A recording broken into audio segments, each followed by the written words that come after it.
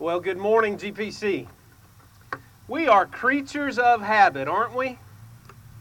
Think about it. Look where you're sitting and ask yourself why you're sitting there. The answer is to escape the heat of the sun, right? That's why we're in the shade everywhere.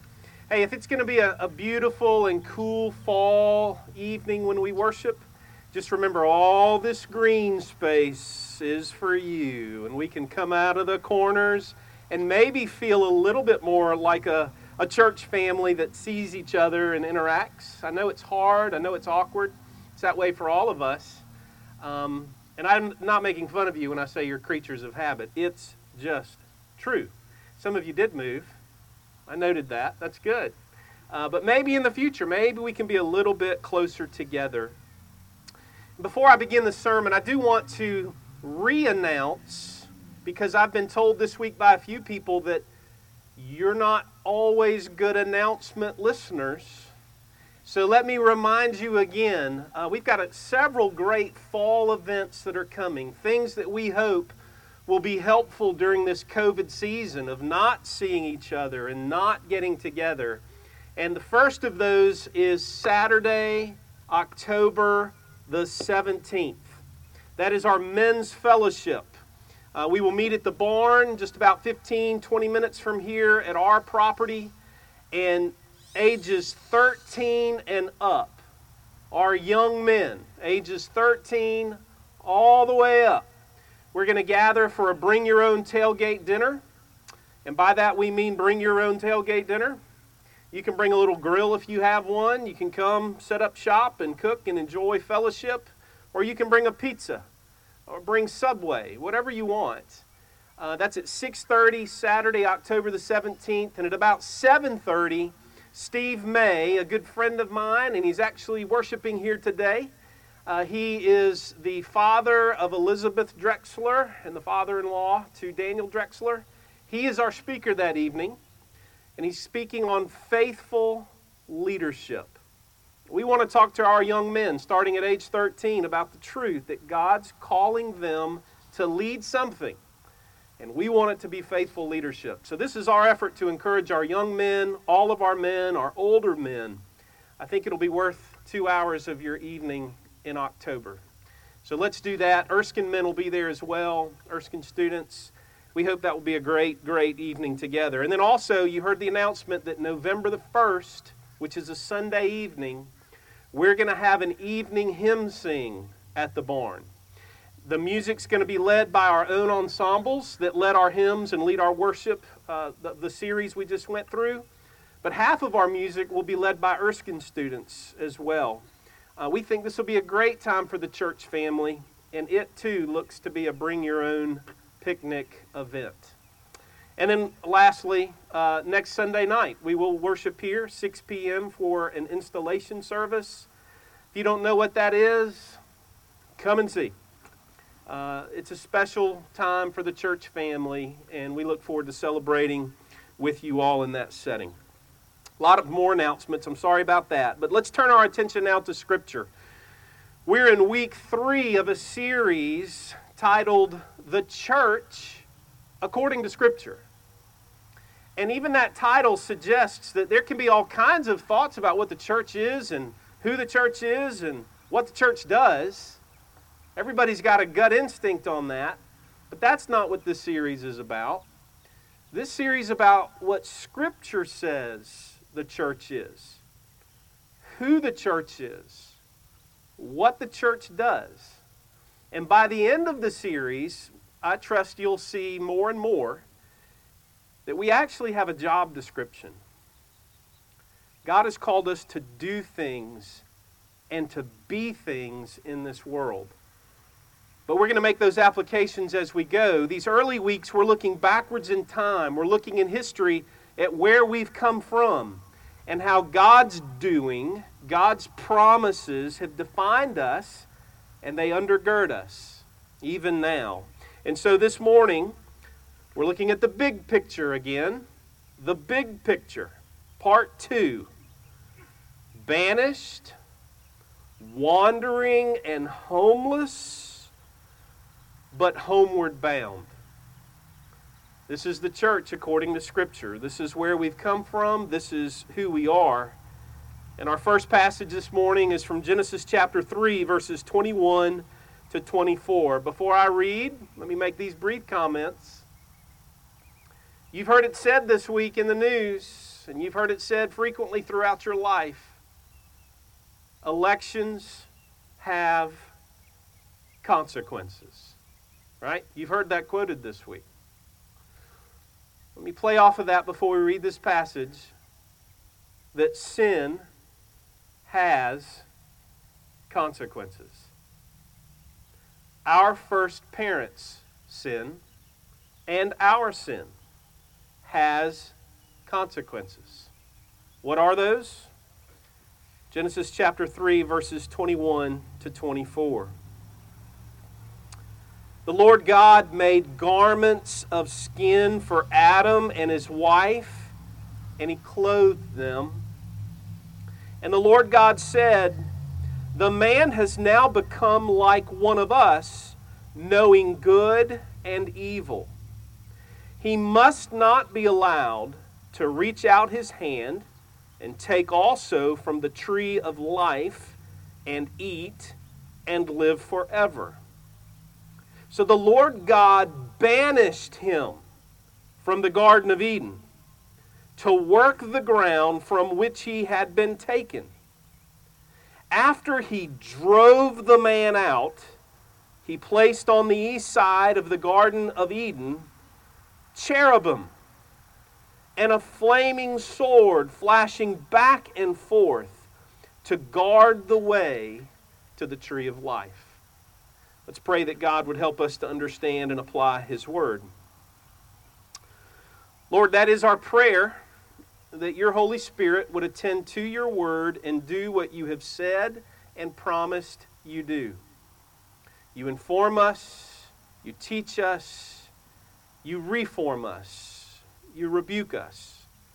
And so, Lord, would you use these few minutes of looking to your Word to better understand who we are, who you are, and what you've called us to do. And we ask this and we pray it in Jesus' name. Amen. Our first parents were banished.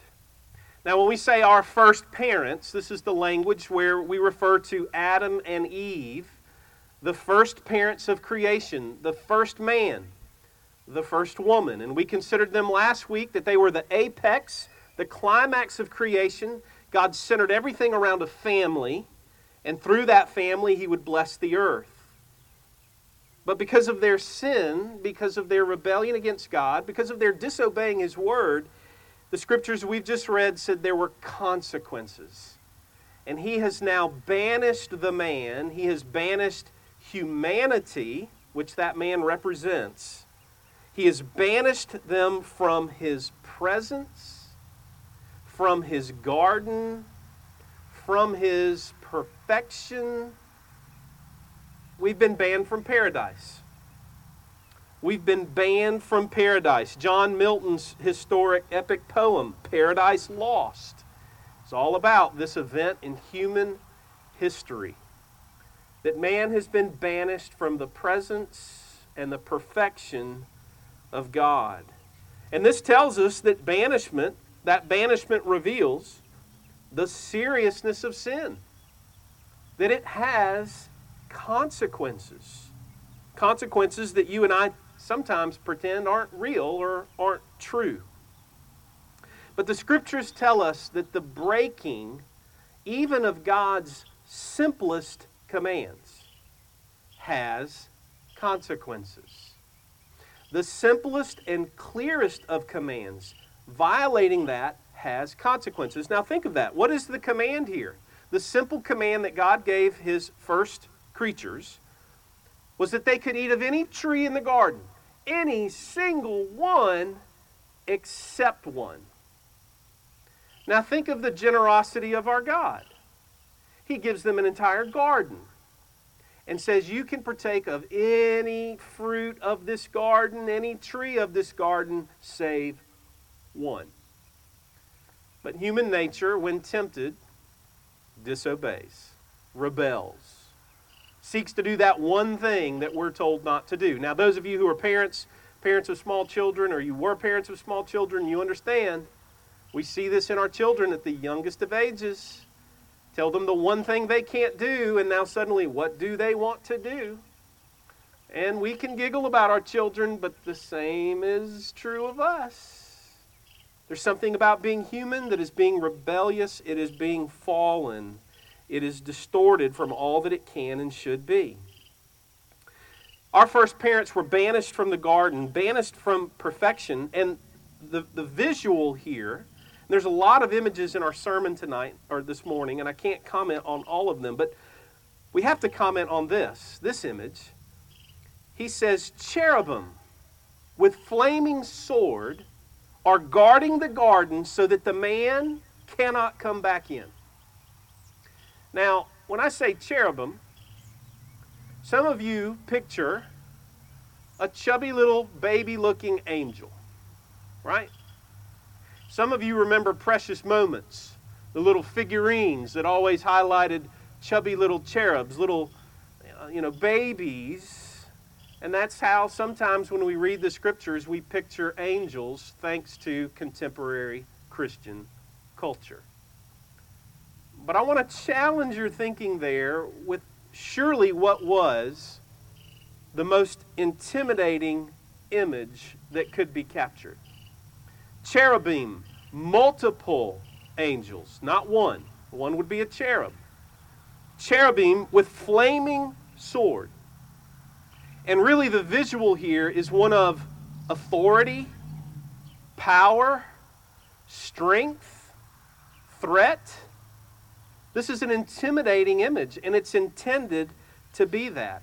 They are representing God. They are the servants of God with power and authority and flaming sword, whatever that is. If you would like to know exactly what the flaming sword is, let me refer you once again to our assistant pastor, minister of congregational life and care, and he'll describe that flaming sword in great, well, maybe that's not fair. Sorry, Archie.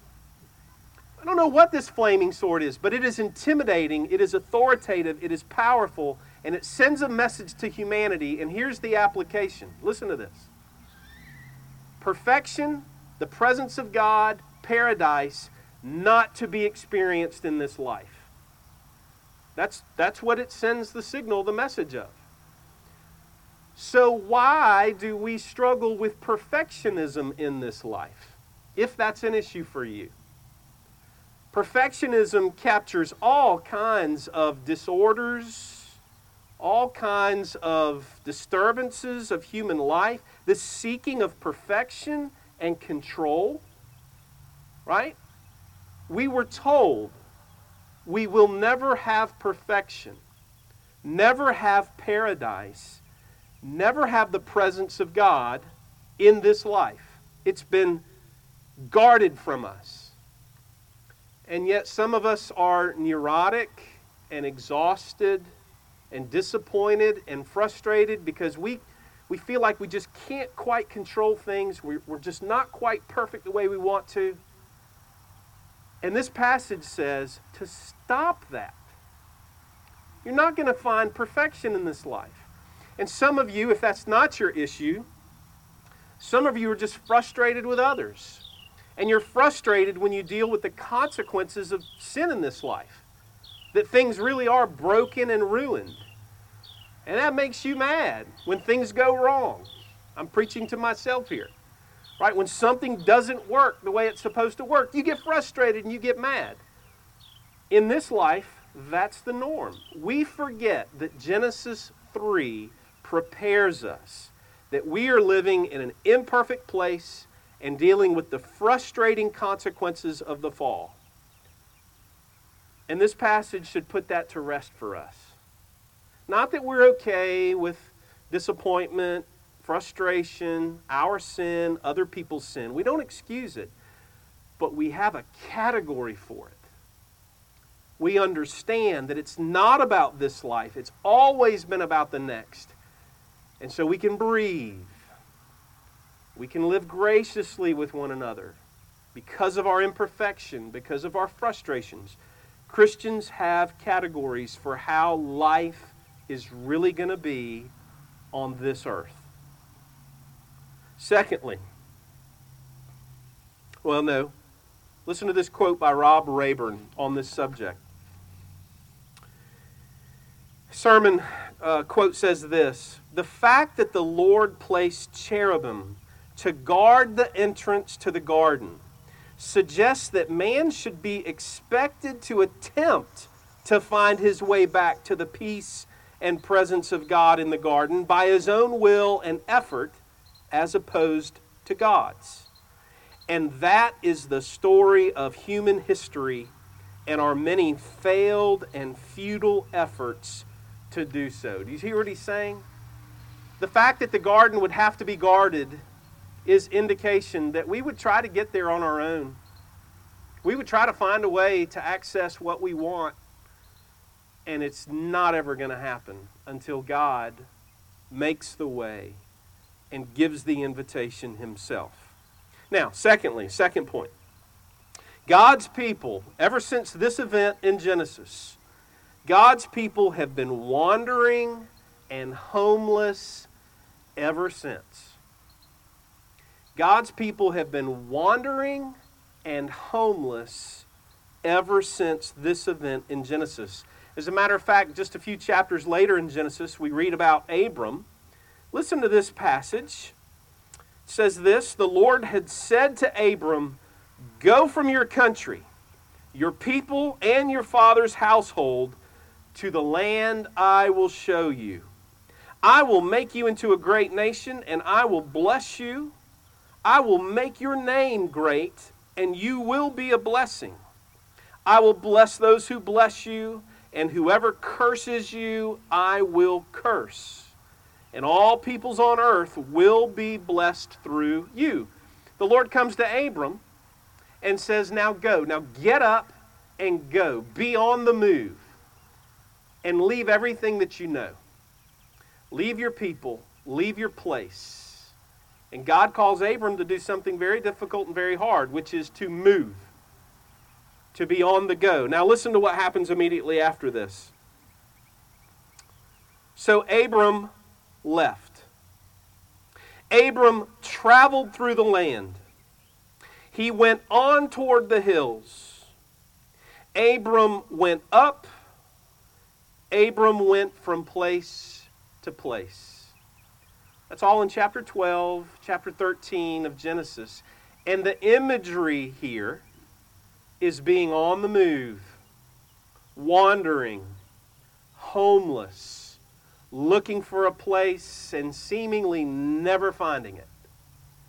And that is the image given to the church of what it feels like to live in this world and in this life. God's people have been a wandering and homeless people ever since that event in Genesis chapter 3. And God's Word prepares us for it. He tells us that is how it is going to be until He makes all things right again. He gave a promise of land, a promise of seed or offspring, a promise of blessing. But it would be while Israel was on the move, while the church was on the move. And so you could say, I could ask, how's your theology of moving? How's your understanding of what the Bible says about you being restless and on the move? Where instinctively, what do we all want to do? Settle down. Grow some deep roots.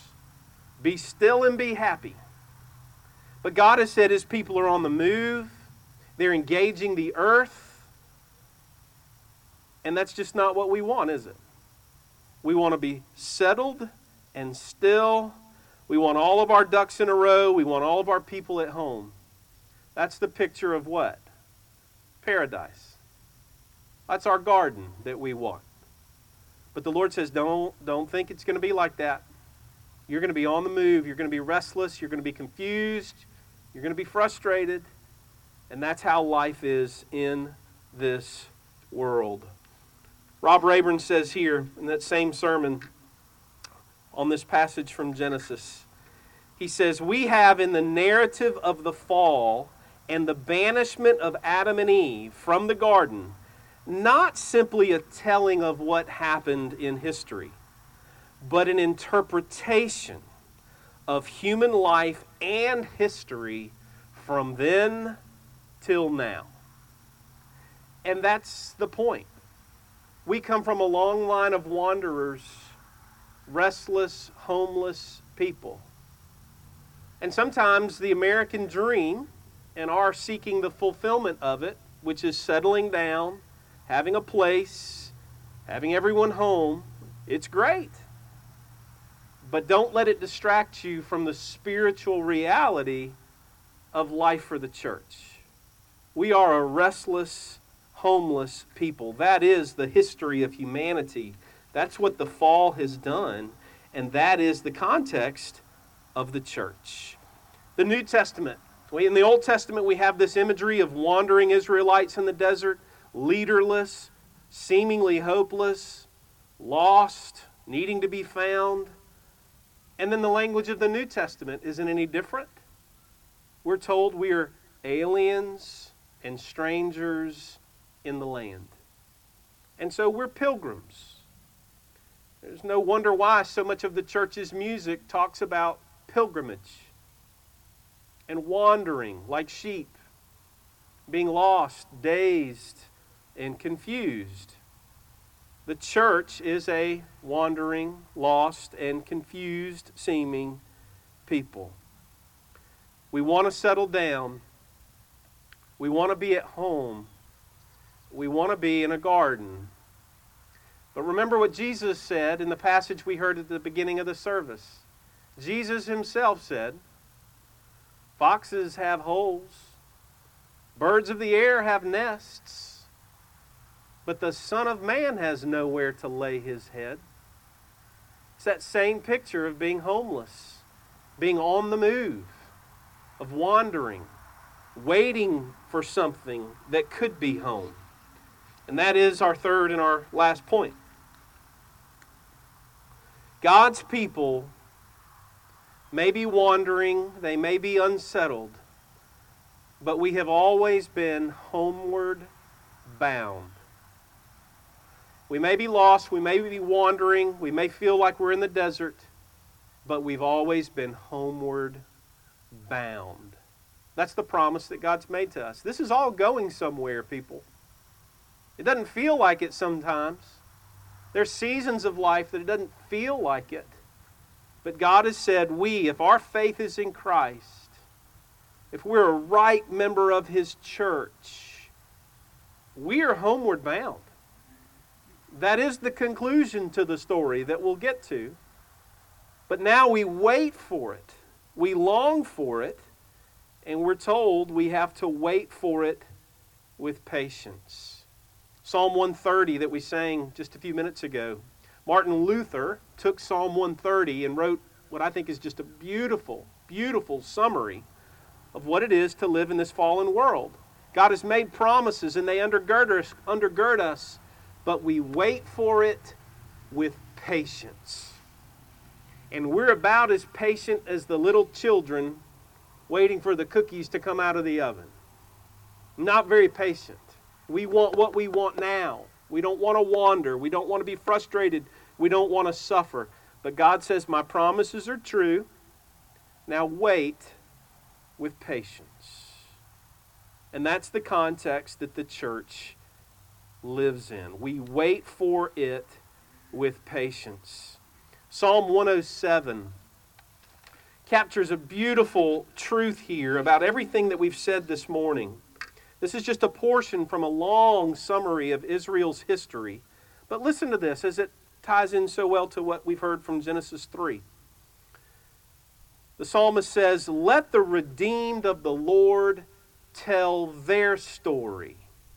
Those He redeemed from the hand of the foe. Those He gathered from the lands, from east and west and north and south. Some wandered in desert wastelands, finding no way to a city where they could settle. They were hungry and thirsty, and their lives ebbed away. Then they cried out to the Lord in their trouble, and He delivered them from their distress.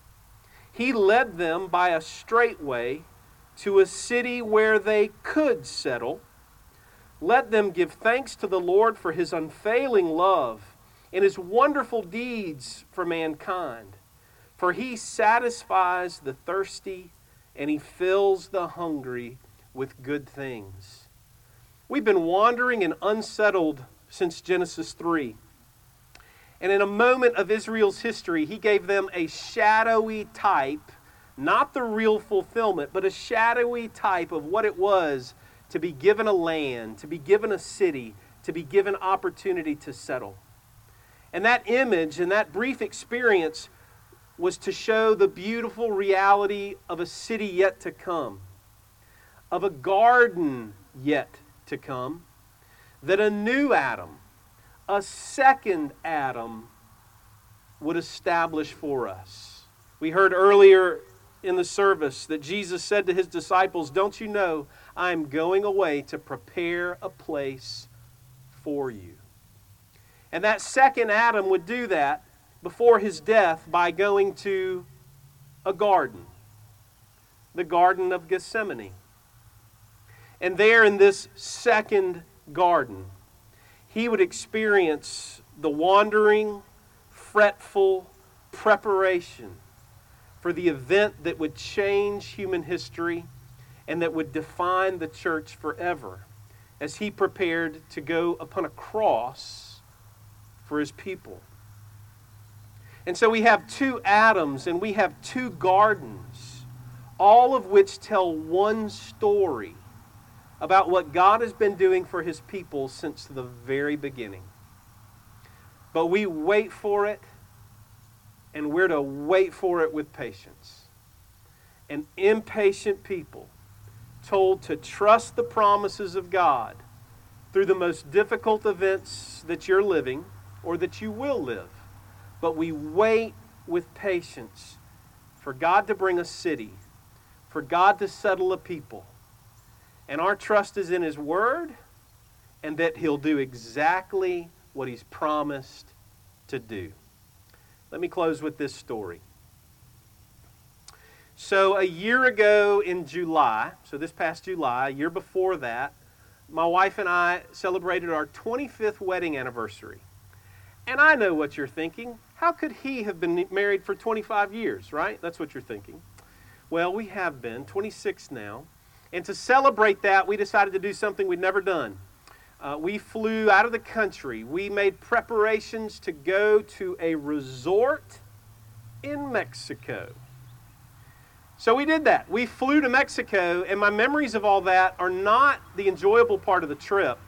We had to be at the airport. I think we got up at 3:30 in the morning to go on this trip, to go fight Atlanta traffic so that we could get on a plane and fly to Mexico. Now, I like a good schedule, and I like being on time, and I like control. Maybe I have some perfectionistic tendencies of wanting everything to go just right. And so we get on the plane, and we're on time, and our bags are packed, and we get to Mexico. And I don't speak Spanish. But suddenly we're in the airport in Mexico, and we're just told, you need to find Pedro.